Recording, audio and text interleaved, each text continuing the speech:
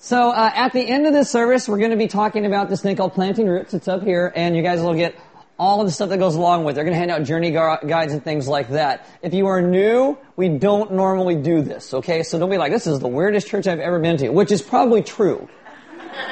But not because of what's going to happen there. So anyway, we're going to have these journey guides. We're going to talk about planting roots and this journey and what it means and what it is. So don't tune us out when we get there. It's kind of really important. The other thing is that next Sunday is baptisms. That's how all of you are supposed to respond. Next Sunday is baptisms. Which means even if you're not getting baptized, you still come to the party. Because we're having a party. You're like, oh, what's it going to be? Like chlorine and water? That's how churches throw parties. No, we are barbecuing it up. So we're not doing tri-tips this year because we're trying to, be a little more heart healthy. So we're going to do half chickens. So it's but full Santa Maria style barbecue chickens, good ones, okay? It's not like, oh, I found these 59 cents on sale, these drumsticks at the store. I mean, this is like barbecue like God intended. Half chickens. And bread. If you're on that low carb diet, just throw it out the window and learn how to worship Jesus properly. We're providing the chicken and the beans and the bread. If your last name is A through L, you're bringing some type of a dessert to share and some cookies. If your last name is M through Z, you're bringing a salad or a side to share and some cookies. Since I get the mic, I get to throw that on the end every time. So, and some cookies. If you're ever in doubt of what to bring to an element event, bring some cookies. Salt. Again, that's how the Holy Spirit shows up. We know that you're a Christian if you bring cookies.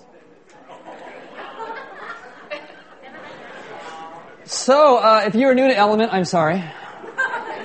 If you are new, there are Bibles in the back. If you don't own one, you can have one. If you forgot one, you can use one. There are sermon notes next to the communion tables around the room.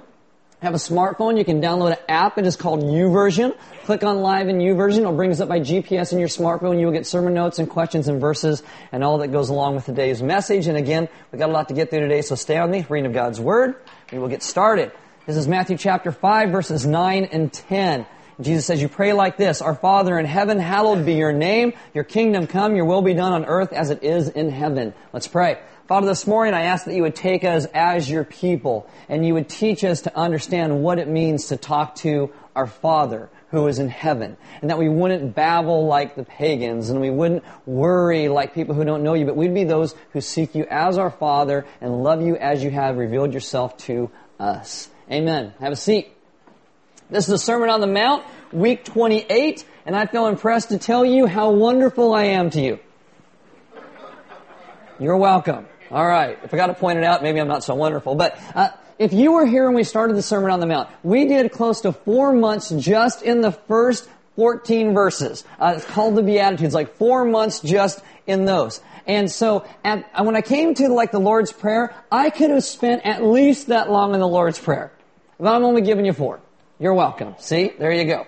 Now, there's so much to it, so many people I listened to about it, so many books I read through it, and so I have to sort through what things do I think are important for you to know, and then what things that I think are just kind of really cool about it. I have a friend named Gene. My friend Gene always says, when you start talking about stuff like this, it just goes over my head. And so, I don't want to go over your head, I want to hit you right in the head. That's what I'm aiming for, okay? So I'm going to give you what I think is going to work. If you do want to check out more, you can go to our website, ourelement.org, and click on the Sermon on the Mount page. On the top, it has a link to some books. And you can read those books and check it out, and then you'll know more as well. But that said, today we're going to go through the entire Lord's Prayer. Last week was very practical. This week we're going through the prayer, and next week will be practical as well. But we want to look at what Jesus is saying in it. Got lots to it. So open your Bibles to Matthew chapter 6. Hopefully by this point, the Sermon on the Mount is opening up all sorts of new questions, expanding your understanding and your mind. As Jesus gets into the Lord's Prayer, you got to understand where we've come from so far. Okay, he starts the Sermon on the Mount talking about the Beatitudes. Blessed the poor in spirit, blessed are the meek, blessed are those who mourn, blessed are those who hunger and thirst for righteousness. It starts with God coming and blessing us, that our God has extended himself to us in love and grace and hope and truth. And out of that, we understand our blessing us, and we begin to live differently in the world. And so we begin to live as salt and light to the world around us. And we live as salt and light in the world around us, we start to worship God more rightly. And so we worship in righteousness. And what Jesus does there is he then starts talking about all these negative things that can pull us out of relationship with God and relationship with other people. And these are things like breaking of oaths and anger and lust. But what he does when he gets to chapter 6 is he flips all that on its head. In chapter 6, he starts talking about all of these really, really good things. And when we do those good things for ourselves and not for him, those good things can also pull us out of relationship with him and with other people. This goes from giving to prayer itself. So in Matthew chapter 6, verse 5 through 15, this is what we're looking at this morning when Jesus talks about prayers. This is what he says, Matthew 6, starting in verse 5. And when you pray, which is a good thing, you should be praying, it is assumed. And when you pray, you must not be like the hypocrites, for they love to stand and pray in the synagogues and at the street corners, that they may be seen by others. Truly I say to you, they have received the reward. But when you pray, go into your room and shut the door and pray that your Father who is pray to your Father who is in secret, and your Father who is in secret will reward you.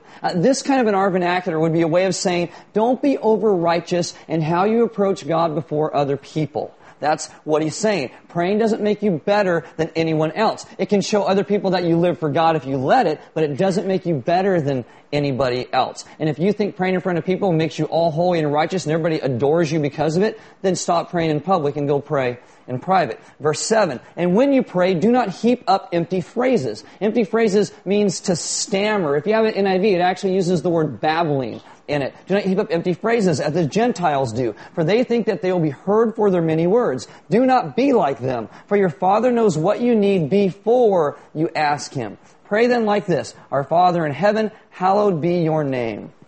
So when you pray, you don't do it like pagans or hypocrites who think they are heard because of all their words. This could be spells, it could be incantations, it could be saying the same thing over and over and over. Jesus says you just pray, our Father, because God knows what you need and what you mean. Now the word empty phrases is this word and it's batalogeo. Batalogeo. It comes from two Greek words, batos, which means to stammer, and logos, which means word. You're stammering your words. It's not because you have like a speech problem. It's because you're just stammering over and over and over. You think that's what makes you more and more holy. The other word there's as many words is the word polylogeia, and it actually kind of rhymes with diarrhea. And a lot of scholars actually take that and point those things together because it's kind of like diarrhea of the mouth. The poly or pollu in it has the connotation of pollution. Like, don't pollute the air with all of these words that you're saying. Don't batalogea, don't polylogeia. Just say, our Father in heaven, hallowed be your name. And if you read through this and you see, don't babble like the pagans, don't heap up these empty phrases, what does that mean? What did they babble like? Because the assumption is that the original hearers knew what Jesus was talking about. And so it kind of makes you think, well, if we knew what Jesus was talking about, would that change how we pray? Would it help us to understand a little bit more of what he's talking about? I think the answer to that is yes. So I'm going to show you a few ways pagans prayed that the audience would have known or something like. So the first one I'm going to give you is the ancient prayer to Amun-Ra, the Egyptian prayer to the sun god. It's kind of funny because a lot of Egyptian gods have, references to the sun, but this is Amun-Ra. So it goes like this. Hail to thee, Amun-Ra, Lord of the thrones of the earth, the oldest existence, ancient of heaven, support of all things, chief of the gods, Lord of truth, father of gods, maker of men and beasts and herbs. I think that's funny, the god of cilantro. Right there. Maker of all things, above and below, Lord of wisdom, Lord of mercy, most loving, opener of every eye. This is still just the intro. Hail to thee, thou one with many heads, sleepest when all others sleep, adoration unto thee. When you start to address Amun-Ra, how do you know when you've said enough words to actually get his attention? When does Amun-Ra go, I guess he's talking to me? He said the god of cilantro. Well, that one must be me. I guess I'll answer that. On and on and on. What does it take to get a God's attention? Amun-Ra, the last time I talked to you, maybe I left out one of your names. I still want you to hear me in what I'm saying, God of herbs and 11 spices and biscuits. Please hear me, right? This is the Akkadian prayer to the moon god. And get ready, you get caught up in the moon god right now. Here it goes. Father Nanah, Lord Ansha, hero of the gods. Father Nanah, great Lord Anu, hero of the gods. Father Nanah, Lord Sin, hero of the gods. Father Nanah, Lord hero of the gods. Father Nanah, Lord of Igishtigrol, hero of the gods. Father Nanah, Lord of the Shining Crown, hero of the gods. Father Nanah, who is grandly perfected in kingship, hero of the gods. Father Nanah, who is solemnly advances in garments of princeliness, hero of the gods. Ferocious bull, whose horn is thick, whose legs are perfected. Now I know, Father Nanah is just waiting for you got nice legs, right? Oh, he must be talking to me because I'm the God with the nice legs. I mean, how many times you gotta say Father Nanah or hey, your legs are really nice? Do other gods not have nice legs and he's got the best legs of them all? Is he upset if you don't notice his calves? I mean, will we not listen if you don't admire his legs? And horn and legs are all euphemism for something else, by the way. Okay, now, don't leave Matthew, stay there, but I'm going to read you some stuff from 1 Kings chapter 18. This is something that Jews also would have been familiar with. In 1 Kings 18, there's this confrontation between a prophet of God known as Elijah and these prophets of Baal. Okay, and there's this all this wood set in this fire, and they're like, we're going to pray and see if your God answers. And at the end, the God of the Scriptures answers just like that. It's amazing. But the prophets of Baal are out there trying to get their God to answer. And this is what happens in 1 Kings 18:26. Says, and they called upon the name of Baal from morning until noon. So that's 4 to 6 hours. O Baal, answer us. But there was no voice, and no one answered. So step 2, and they limped. This is like a little shuffle around the fire. It's like you dance like a playa, like that kind of thing, okay? Around the altar that they had made. So step 1, yell for 4 to 6 hours. Step 2, he doesn't start listening, dubstep. Around the fire. That's what you do. Verse 28, step 3, and they cried aloud. So you shout louder. When that doesn't work, step 4, and cut themselves after their customs with swords and lances until the blood gushed out upon them. So here's your steps, right? You call out 4 to 6 hours. Doesn't answer. Well, then you dubstep. Start dancing around the wood. If that doesn't work, you shout louder like you're in a foreign country and they can't understand you. So you start, as loud as you can get. And then, the next step after that, you start physically harming yourself as a way of saying, I am shedding my blood. Pay attention to me. And when that doesn't work, step 5, and as midday passed, they raved on. This means frantic prophesying until the time of the offering of the oblation, but there was no voice, no one answered, no one paid attention. Keep trying to get the God's attention. I will give you something. I'll give you more and more and more. I will burn something. I'll burn someone. You'll like that. That's got to be what it is. See, there's a deep wound inside of humanity that is always asking this primal question. Is God listening? Or are the gods listening? Or are they angry with me if they are listening? Have I offended them? I think that goes down to the primary place that we all start, that we are all born with a sin nature. And that we have broken relationship with God because we all sin. So we have this thing inside of us and we think God's got to be mad at us. And if God's up there, He's on a cloud, is He offended with me? What do I have to do? Do I got to shout, dance, and cut myself and get frantic and say words that make no sense and wash, rinse, repeat His name over and over and talk about His thick horn and His great legs? What do I have to do to get rid of my primal anxiety that no one is listening, and if they are, that they're angry with me? Now, my question is that just a wound that they carried around back then, or is that still true today? It's still true today. It is. We think we're so much more advanced and less primitive, but the same questions still linger. You can even find Christian communities that do this and live this way. And part of the problem is, if you serve a man-made God, you will first shape that God, and that God will then shape you. And if your God is violent and punishes and banishes and torments, you will become violent, and it'll be easy to just say, oh, well, my violence is something I do because my God's that way. If your God is petty and judging and condemning and only likes people who look like Him, then you'll become that way as well. Whether that's like the Ku Klux Klan or college professors who have been educated beyond their intelligence and think everybody needs to be just like them. Everybody does it. If your God loves money, you will love money. You may even give some money away, but it's all about what you get out of it when you give. You shape your God, and your God shapes you. Now, I know a lot of you probably spend your free time reading like 3rd century Igaving tablets, right? You do that on your spare time? Just checking. Okay. This is a 3rd century tablet to Jupiter Grabovius. This is how it starts. Jupiter Grabovius. If you're having like a firstborn and haven't thought of a name, that's a good one right there. Okay. It's like, oh, who's that? Oh, this is little Jupiter Grabovius. Okay. Great. Jupiter Grabovius, if on the Phisian Mount fire has arisen, or for the nation of Aguvium the ode preparations have been omitted, let it be as if they were made. Jupiter Grabovius, if in your sacrifice there has been any flaw, any defect, any ritual violation, any fraud, any error, if in your sacrifice there is a flaw, either seen or unseen. How does the 3rd century prayer to Jupiter Grabovius begin? It begins at a base level of terror and fear. The last time we worshipped you, I fear I might have forgotten something, might have done something wrong. Oh, please overlook it. It's that primal anxiety that God is mad and we do not know where we stand. And into all of this, Jesus says, pray then like this. Our Father in heaven, hallowed be your name. It's amazing. Jesus says, remember the real God's position towards you is one of favor and blessing and generosity. He has reached out His hand to you. That's how the Sermon on the Mount starts. Blessed are the poor in spirit, those who have nothing going for them, the unreligious, the people who don't know anything about God. Blessed are the poor in spirit. Our God wants to give us what we truly need. When we come to Him, we simply say, Our Father in heaven, hallowed be your name. This prayer of Jesus is groundbreaking in any prayers that have ever been written down or said. All the fear, all the anxiety begins to pass away. We humbly come and say, you have everything I could ever need, I could ever want. I'm going to surrender my life to you. Can we talk? And God says, yes, we can talk. I mean, imagine a God that is not shaped by us, but a God who has revealed Himself through His Son. And this God says, I'm going to adopt you into my family. And so when you talk to me, it is our Father. That's what the prayer is. You know, this God has been revealed, so what does that do? That then shapes us to be more and more like Him. Our God knows what we need before we even ask Him, because our God is a giver. He is perfect in holiness, and yet worship is good for us. That's why we worship Him, because we were made with this innate thing to worship, and so we worship Him. Our God, though, does not have low self-esteem. He does not wait for us to sit there and tell Him how great His 11 herbs and spices and His horns and His legs are. That is not our God.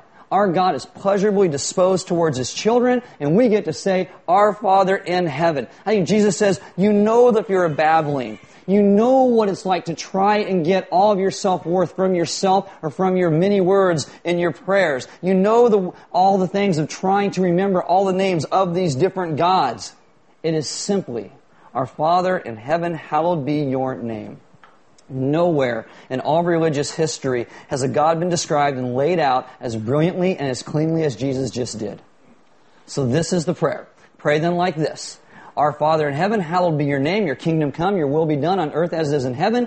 Give us this day our daily bread, and forgive us our debts as we have also forgiven our debtors. Lead us not into temptation, but deliver us from evil. Or guide us away from all that destroys us. That's the prayer. The entire thing is 57 words in Greek. Just 57 words. And Jesus covers so much. First off, He covers the spiritual realm. Now, for you and I, we live in America. America is essentially birthed out of the Enlightenment over the last couple hundred years. It's the waters that our culture metaphorically swims in, where we like the scientific method, and that's what's real. My 5 senses, I can see it in the lab. Can I taste it, touch it, smell it, see it? If not, then it's not real. But the problem is we all know there's something beyond our 5 senses. We all know that because most of us at some point in our lives fall in love, and that is beyond our 5 senses. And so Jesus begins, Our Father in heaven, hallowed be your name. He starts with the idea that there is more than just the physical. There's more than you can taste and touch and see and measure in a lab. I mean, today you could leave here, you can go home, you can pay your bills, you can put gas in your car, you can go get some groceries. Maybe you know someone it's like their birthday, you're going to take them a present. You live in Santa Maria, so you get the wind and the smell. Lucky you. And sometimes we forget between the gas in the car and the wind and the smell in Santa Maria and your TPS reports and your red stapler that life is more than just material. So we remind ourselves of this thing, Our Father who is in heaven. Jesus says this starts where you need to remember that God is present around you. Holiness is there. And we forget that our neighbor, isn't just a nice guy or a pain in the butt, but he's actually made in the image of God. So Jesus says you start, Our Father in heaven. See, we lose our awareness. That's why Jesus resets that focus. We acknowledge that there's a realm beyond the imperial, that there is a spiritual dimension because everything is spiritual. Our Father in heaven, hallowed be your name. Your kingdom come, your will be done on earth as it is in heaven. Give us this day our daily bread. Now, bread is very physical. I mean, if you're hungry and you're starving, there is like nothing more detailed than bread. You get bread. God is in the details, and God is in that next meal. And so the prayer is spiritual. There's a realm that's bigger and more expansive than you can imagine. There's a holiness to things because of God. Secondly, it is physical. Yes, God is cosmic in scope, but God is also in the next meal. And it's also relational, because the next part of the prayer is, and forgive us our debts, as we have also forgiven our debtors. In 57 Greek words, Jesus covers spiritual, physical, and that we're relational creatures as well. And this is important, because if we only talk about God in the physical realm, we'd be like a lot of world relief organizations which do a good job, but they run around and meet all these physical needs, but they never care about people's eternal souls. And we need to.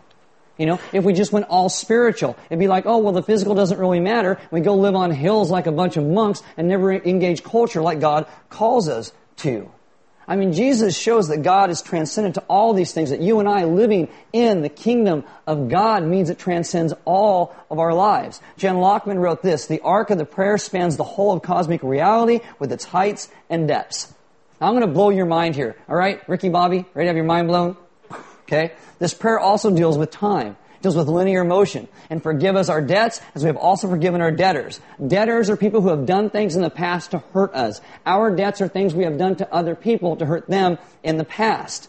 That's the past. But he talks about bread. Bread is the present. Bread is now, this moment. And then he says, and lead us not into temptation, but deliver us from evil. That's the future. It encompasses all of time. Forgiveness, the past, those things are destroying us. Present, bread, and bread can even be metaphorically something gnawing away at your heart, and guidance for the future. All of our fears and worries and what's coming. All in 57 Greek words. It's amazing. Spiritual, physical, relational, past, present, future. Jesus is brilliant.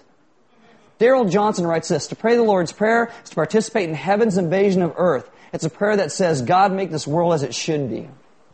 Now, the prayer also has a structure to it. It's divided into two halves. It's a progression. Its first half is your name, your kingdom, your will. And then it shifts, right, to the second half. Our bread, our forgiveness, our deliverance. God, guide us. That's what we need. Now, why? Why does it do that? Because the Sermon on the Mount starts the same way. It starts with God and His blessing, and you and I understanding who He is in that blessing. Because it's so easy to think that we come first, especially in something like prayer. We don't. Jesus always comes first. Always. Our focus must be Him first. It's really important because at the end of chapter 6, Jesus sums all this up in verse 33 and says, but seek first the kingdom of God and His righteousness, and all these things will be added to you. When you have something in your life that is just eating you raw inside. It's a thing you can't stop thinking about. It consumes you. Maybe you did something or something was done to you. Everyone you talk to, eventually it comes up in conversation. It's like the center of your metaphorical universe. All of your planets revolve around it. Jesus says, stop, and focus. Our Father in heaven. We say, Jesus, it's your passion and your desire and your peace and your love and your righting of the wrongs and your plans. Jesus says you start with God's agenda and not your own. And after you start there, then it comes to your bread and what you need. Because it's not that your needs aren't important. We just need to have them in the right perspective. Because sometimes our needs and our things, they own us. And when the prayer shifts to God first, our focus shifts. And the things that own us maybe don't own us so much anymore. And Jesus starts to own us. I mean, of all the things that eat you alive, you place them at the feet of Jesus, you bring it to God, and see if that perspective doesn't bring freedom. And Jesus does this in 57 words. And you can't tweet it, I know, too long for tweeting, but it's still an amazing feat in what it is. And what if we actually saw the world this way? Jesus comes first, everything is holy, even bread has its place. God's agenda is larger than ours, and God is always concerned more about His agenda than our agenda. And yet we can place everything, spiritual, physical, relational, all the unknowns in His hands, and He is capable of leading and guiding us through all of those things. I mean, that's just amazing, amazing. I mean, if you have stress about bread, where's my next meal coming from? Something physical, where do you start? God, you are holy and you are good, and I am going to trust you. Now, can we talk about the bread? That's kind of where it is. And the perspective is we put our needs before Him, and those needs lose power and hold over us. Now, what's kind of interesting is when you get to the end of it, and lead us not to temptation, but deliver us from evil, it seems like that should be the end. If you got a Bible and you're looking at it, that's where the crazy indents kind of stop, and it kind of moves back out. But Jesus kind of sums up this prayer in verse 14 like this: "For if you forgive others their trespasses, your heavenly Father will also forgive you. But if you do not forgive others their trespasses, neither will your Father forgive your trespasses." It's like, oh, by the way. You're like, what? What's he even saying? I want to talk about that with you for a minute because there's been a lot of blood spilled and ink spilled over this. Why does Jesus hit this? Holy God, bread, God's will. In the prayer he does say, forgive us our debts. We have forgiven our debtors. But why in the end does he get to this thing and decides to expound on, if you forgive others their trespasses, your heavenly Father will forgive you. But if you not forgive the trespasses, neither will your Father forgive yours. Well, the word forgive here, this word ephemi, it comes from two words. The word epi, which means to, or apo, which means from, and this other word ephemi, which actually means to send away. So when you have unforgiveness in your heart, what do you do with it? Someone's done something that has hurt you. What do? You send it away. You send it away from you. That's forgiveness. I'm not carrying this anymore. I'm sending it away. Their trespasses or their sins, it's this word paraptomata. I think it's really funny because you say tomato, I say tomata. Like that. The root word of this is this word. It's called pipto, and it means to have unlevel footing. It means to slip. And so pipto means these slips and mistakes. It's like the rolling of the eyes when someone looks at you and rolls their eyes. A sarcastic comment. This thing that somebody said, maybe when they weren't even thinking about it. And of all the words referring to sins in the Bible, this is almost one of the most grounded ones. Because it's how we wound each other every day in thousands of ways without even knowing it. Anybody alive in the 80s remember Milli Vanilli? Okay, good. This is going to go over much better than last time. Okay, so, Milli Vanilli. It's always bad when your cultural metaphor just falls flat. Okay, so great. So Milli Vanilli, they had this band, and they had other guys singing, and Milli Vanilli did videos, and they lip-synced, and they told everybody it was them. Now, it wasn't them, and it came out, and it was this huge thing. I never knew why. I mean, the guys who sang it, Milli Vanilli, were much better looking than the guys who sang it, so I can see why they did it. But, and so when it came out, everybody in America is so offended. Oh, how'd you do that to me? Oh, how dare you? You lied. It's a pipto. It's a slip. That's what it was. You're driving down the freeway. Somebody cuts you off, because they want to get off first, and they don't want to go behind you. By the way, that's me. They pulled in front of you, and then they pulled over. That's a pipto. It's a slip. Maybe somebody flips you off. See it as a pipto. Maybe you're talking to somebody and you think they ignored you. Most people don't really ignore other people when they think about it. I say that for my own benefit, by the way. And what it is, when you think someone's ignoring you, it's a pipto. It's a slip. You learn to forgive those slips. It's all these little things that get between people. For if you forgive others their trespasses, your heavenly Father will also forgive you. But if you do not forgive others their trespasses, neither will your Father forgive your trespasses. It has a very transactional feel to it, right? It's like this whole thing where Jesus starts with this beautiful God who loves and gives grace. He's your Father. And oh, by the way, if you don't do A, well, then God won't do B. But if you do A, God will do B. And based in the context, though, I think this, in that Sermon on the Mount so far, I think it's less a transaction and more about the statement of reality of life with God. Let me put it like this. Any of you guys ever have a fear of, suffocation? Anybody? Just me? Really? I'm a sci-fi fan. I always think somehow I'm going to be sucked out to space. Okay? Look. And I'm going to die. I think that's going to happen to me. That's probably my worst nightmare, being drowned or stuck into space. Now, Jason's around here somewhere. Where'd Jason go? There he is. Where's your... Last time you were so ready for me. Okay, now, anybody ever been snorkeling? Okay, so you go out snorkeling, you stick your head in the water, you got your little tube sticking out the top. I made him swim for service, and he was too embarrassed, and now he just sits here, so whatever, okay. Now, this is what it looks like when you go snorkeling, right? You got this thing and it's sticking out in the water so you can breathe because your head's under the water, you need air. Now, actually, let me give you the definition for suffocate first. To impede the respiration of, right? So you breathe in, you breathe out. So when you're under the water with a snorkel, what does it allow you to do? Breathe. And what do? In and out. That's how you breathe when you're underneath the water. Now, your lungs function that way, right? They expel air and they get air back in. It's a rhythmic motion. Now, what if the snorkel didn't function right? What if you could only get air in? What would happen? You would die. Because you got to get air back out to refill your lungs. See, it's easy to read the Lord's Prayer as some type of transaction thing right there. But I think what Jesus is doing is he's saying it's functioning on a whole different level. The love of God that flows to you is the love that's supposed to flow back out of you. And if you were to come along and you were to crimp or to duct tape this and you couldn't get air back out of you, what's going to happen? You're going to die.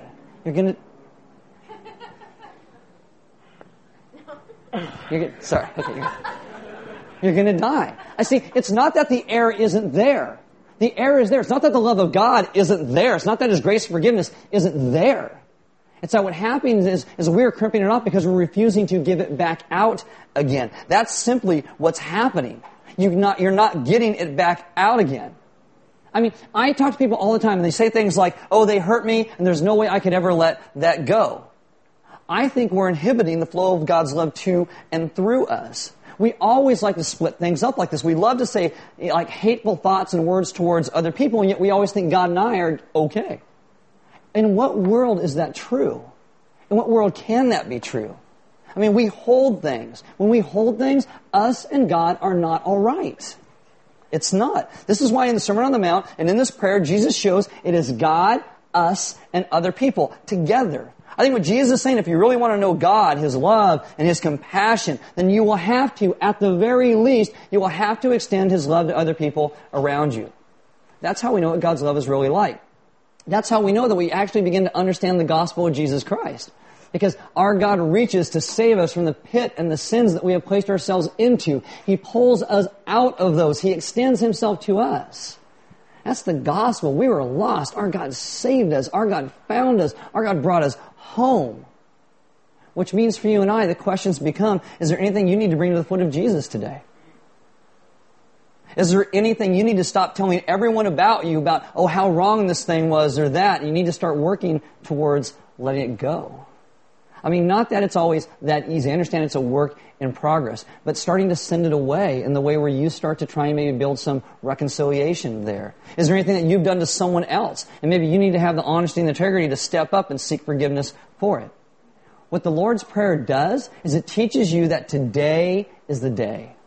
Today is the day you do it. You do that with honest words to God and honest words to other people. All in 57 Greek words. I mean, he probably even had this idea. Scuba. That'll make sense. I mean, it is amazing. This is why we talk about communion every week. You know, it's why you break that cracker like Christ's body is broken for us. You dip it in the wine of the grape juice. Reminds of His blood that was shed for you and I.